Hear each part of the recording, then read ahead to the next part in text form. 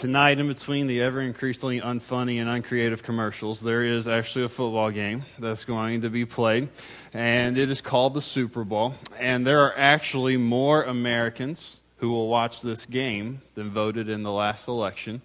And it is actually one of the most watched events in all of the world, which means that millions of people are going to be watching tonight and have no clue what's going on. But they won't know. What's clear is that you have to have a strategy to win a game. And so there's strategy. There's an offensive strategy, a defensive strategy. You have a game plan. You want to play to your strengths. You want to exploit the weaknesses of your opponent. This is what we know, and this is what is common sense. As far as offense goes, there's different varieties of offense, and in fact, there may be no better indicator of the extremes of offense as WKU. The last few years, WKU, their idea was we're going to kill as much clock as possible. We're going to run the ball and have short passes. Our idea is that we're going to wear down the other team so that in the second half they're tired and they can't stop us. Next year is going to be the complete opposite. The idea is to get as many plays in as possible, to hurry up, to throw the ball, and to try to wear down the defense by making them exude a lot of effort really quickly rather than over an extended period of time. Now, the goal is the same, to win the game, to wear down the other team. But there is one thing that these two ideas have in common, and that's this little sliver of the playbook called the 2-minute drill. And this is what happens when time is running out and you need to score, whether that's before halftime or at the end of the game. And the idea is to hurry up. The idea is to go as fast as you can, to gain as many yards as you can, as quickly as possible, because once that time runs out, you don't get any more shots. This is it. So for those of you who don't know anything, just throw that out there tonight. Just say, this is the 2-minute, make sure it's not like 12 minutes left to go, but say, this is the 2-minute drill. If you're wrong, people are going to say, well, at least they're trying. But if you're right, you will surprise them. Now, my goal today was not, well, it was kind of doing that, especially if you're coming to my house to watch that. But the idea today is if we had to ask the question, what type of offense does the church run? There would be a lot of people who would say, well, I really don't think they ever get out of the huddle. And to be honest, they're not entirely wrong. A lot of the church's people just gather and they don't do much. But I think if they did do something, the idea would be this, is they're just trying to kill time. They're just trying to kill time. They're just waiting for it to go to zero. They're not really in a hurry. And the thing is that when you look through Scripture, you see that that's not really what we're called to do. If anything, to keep with the illustration, we're called to do the 2-minute drill, to have a sense of urgency, and to get a lot done before the clock runs out. Now, there's 3 strategies, or 3 ideas that go with a 2-minute drill, and that's what we're going to follow along with today. Number 1 is you have to know the time. You have to know how much time is left on the clock. Good teams know that you cannot run this many plays in 40 seconds. You can run more plays if there's more time left on the clock, but the less time on the clock, the less plays you can run. So you have to know how much time you have to go and score. Now, when it comes to the church, and this isn't the best way to start a sermon, I know, but when you say to fill this in on your bulletin insert and then tell you, well, you can't do it, it's usually not a good start, but it's the truth. We need to know the time, but we have no idea how much time's left. I know, it's a really, really good start to a sermon, but what we can do is this, is we can look at Scripture and see, well, what does the Bible tell us about when the time's running out? What should we look for? And I know that there are symbols, and I know that there are debates, and everyone has their own thing on what this means and that means. And so that's why it's very important, I think, that when Scripture speaks plainly about an issue, we don't make it more complicated than it is, and we take it as what it says. And so 2 Timothy chapter 3, Paul is writing to Timothy, and he says this, but mark this, And so I want you to mark this. I want you to either physically or in your mind check off which one of these apply to today. There will be terrible times in these last days, in the last days. People will be lovers of themselves, check mark, lovers of money, boastful, proud, abusive, disobedient to their parents, double check mark for some of you here, ungrateful, unholy, without love, unforgiving, slanderous, without self-control, brutal, not lovers of the good, treacherous, rash, conceited, lovers of pleasure rather than lovers of God, having a form of godliness but denying its power. And Paul says to Timothy, have nothing to do with these people. Now, I will acknowledge that there are times in the world where this is applied, but I'll also say this, that if it looks like a duck and it quacks like a duck, then it's probably a duck. And when the world right now fits that description more than ever before, we have to realize that the time's running out. That the clock is not going as slow as we think it is, and there's not as much time as we hope that there is. And that means this. It means because time is running out, there has to be a sense of urgency in the church to do what we are called to do. We can't stay in the huddle. We can't just sit and twiddle our fingers and wait. There has to be action. In the Exodus, God comes down onto the tabernacle and He tells the Israelite people, He says that when the cloud is there, you do not move. But when I go, you go. And we have operated for a very long time as the church as if God just sits and hovers over the churches that we like and the churches that we go to. And that's all that He does. And so we have to come here in order to be with Him. But on the day of Pentecost, God came down in the Holy Spirit. And when we are saved and baptized, we received that Holy Spirit. Which means this, that God knows that everywhere you go is important. God doesn't make wasted trips. God came to live inside of us because He knew that everywhere we go, He is to be with us. And when a special guest is with us, we know it's important. And we have to be a people that know that the Spirit of God is inside of us and that everything is important and that the time is running out. And we have to be very, very urgent in what we do. So we have to know the time. We have to know that it's running out. The second thing is that we have to know the result. The best teams have the most confidence no matter how much time's on the clock. The best teams know that this is what we're going to do. They have the goal in mind, and they say that we're going to accomplish this. And in 2 Peter, we see the result of what's going to happen to us. Peter says this, "Dear friends, this is now my second letter to you. I've written both of them as reminders to stimulate you to wholesome thinking. I want you to recall the words spoken in the past by the holy prophets and the command given by our Lord and Savior through your apostles. First of all, you must understand that in the last days scoffers will come, scoffing and following their own evil desires. They will say, 'When is this coming?' He promised. Ever since our fathers died, everything goes on as it has since the beginning of creation." And chances are, when I started talking about the time running out, there's a lot of you who defaulted to this. Jesus hasn't come yet. Why would He come now? Why would He choose now? And this is what they say. They said, or this is what Peter says about when we think this. He says, they deliberately forget that long ago, by God's word, the heavens existed and the earth was formed out of water and by water. By these waters, also the world of that time was deluged and destroyed. By the same word, the present heavens and earth are reserved for fire, being kept for the day of judgment and the destruction of ungodly men. But do not forget this one thing, dear friends. With the Lord, a day is like 1,000 years, and 1,000 years are like a day. The Lord is not slow in keeping His promise, as some understand slowness. He is patient with you, not wanting anyone to perish, but everyone to come to repentance. But the day of the Lord will come like a thief. The heavens will disappear with a roar, the elements will be destroyed by fire, and the earth and everything in it will be laid bare.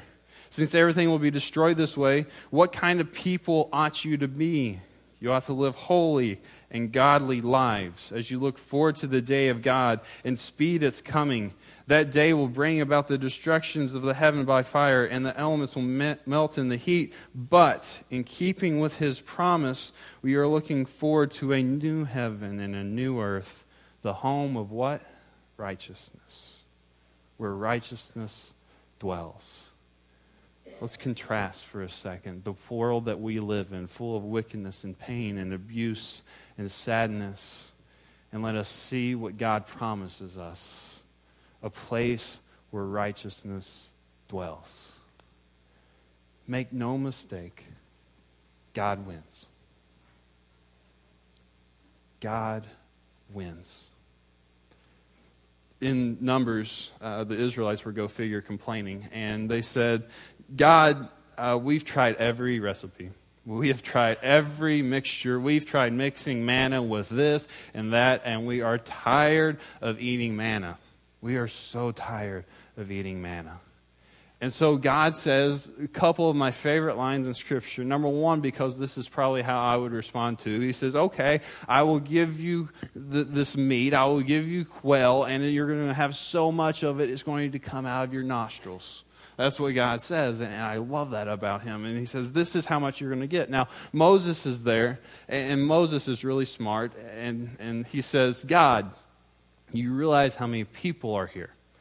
And it's never good to ask God how many people are there when He knows the number of hairs on each of their heads. And so He says, God, do you realize how many people are here? If we killed all the livestock, there may not even be enough of that to feed these people.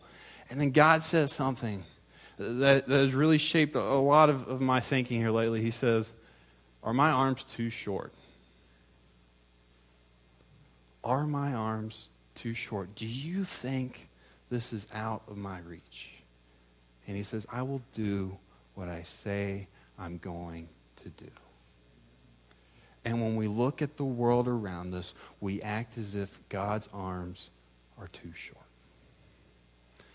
We think that certain things are beyond His reach and that His promises aren't going to be fulfilled because the world we live in now is so very different from the world that He knew back in the early New Testament. Folks, God's arms are not too short. He does what He says He's going to do, which means that the result of everything is that God wins. And because we belong in Him, we win too. But the thing is, we walk around like losers.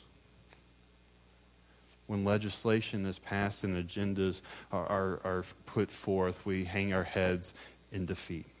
When the world continues to get corrupt and things go against God, we just sit and we pout and we forget that we are not losers. We are on the winning side.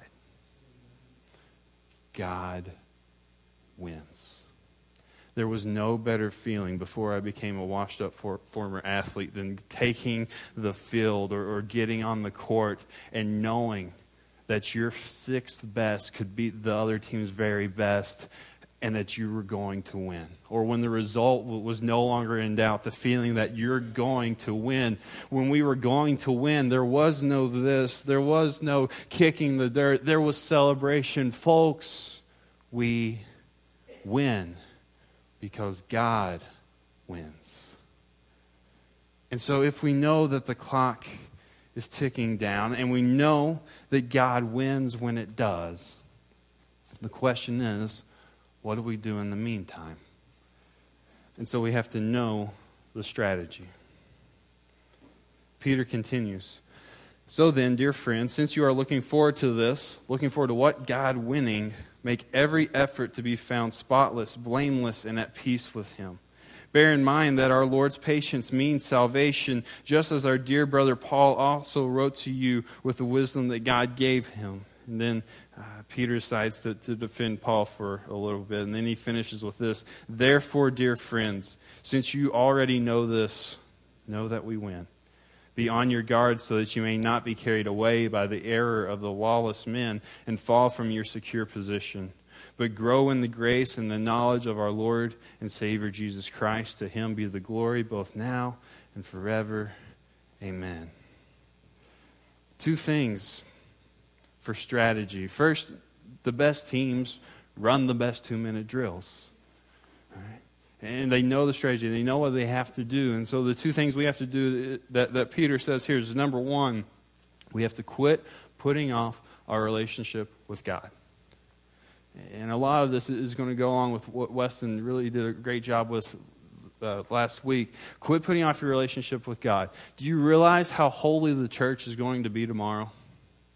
Because tomorrow is the day that we quit doing this or that. Tomorrow is the day we're going to start reading our Bible more. And tomorrow is the day that we're going to start praying more. Tomorrow is the day that we're going to quit looking at pornography. Tomorrow is the day that we're going to quit gossiping. Tomorrow is the day that we're going to get right with God. And the thing is that tomorrow never comes for us.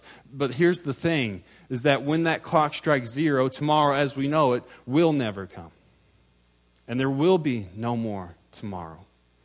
And that all that's going to matter is what happened today.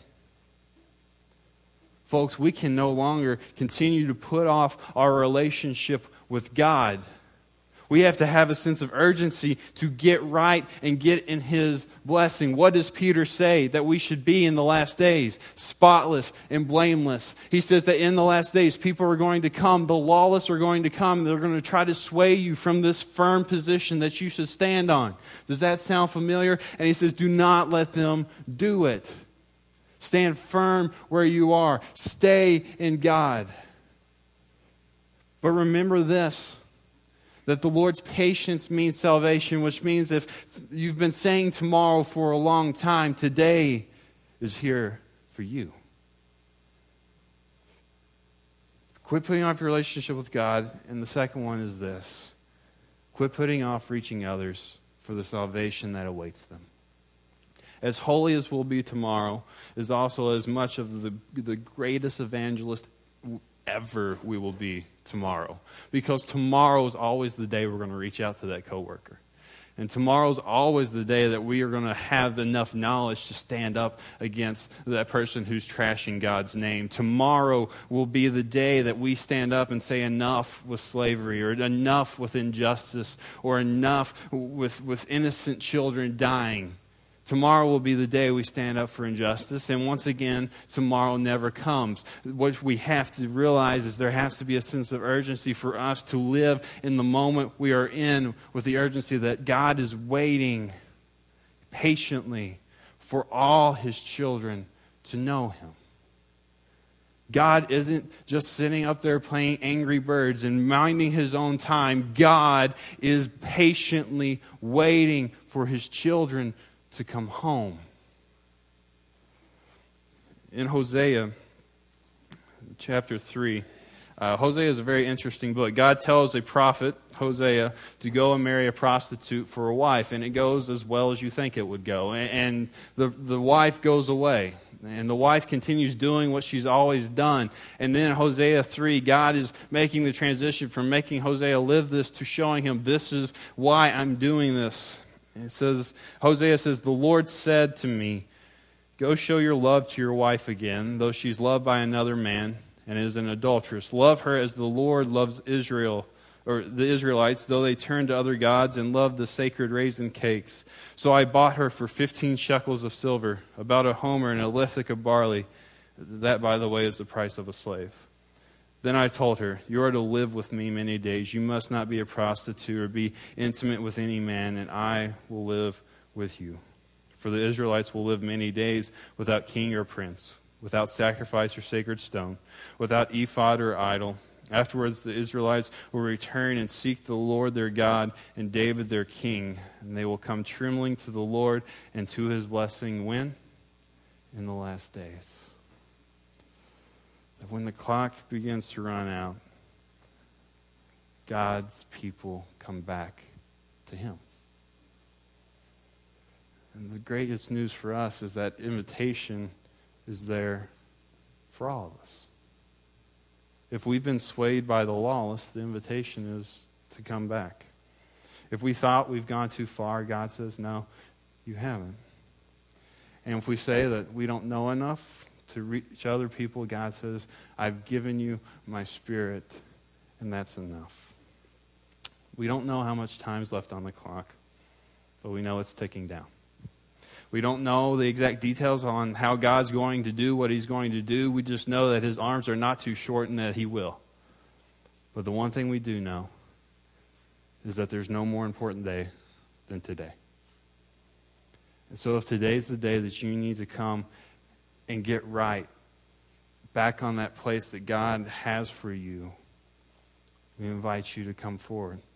If today is the day that you need a body of believers to stand and support you, we invite you to come and belong here.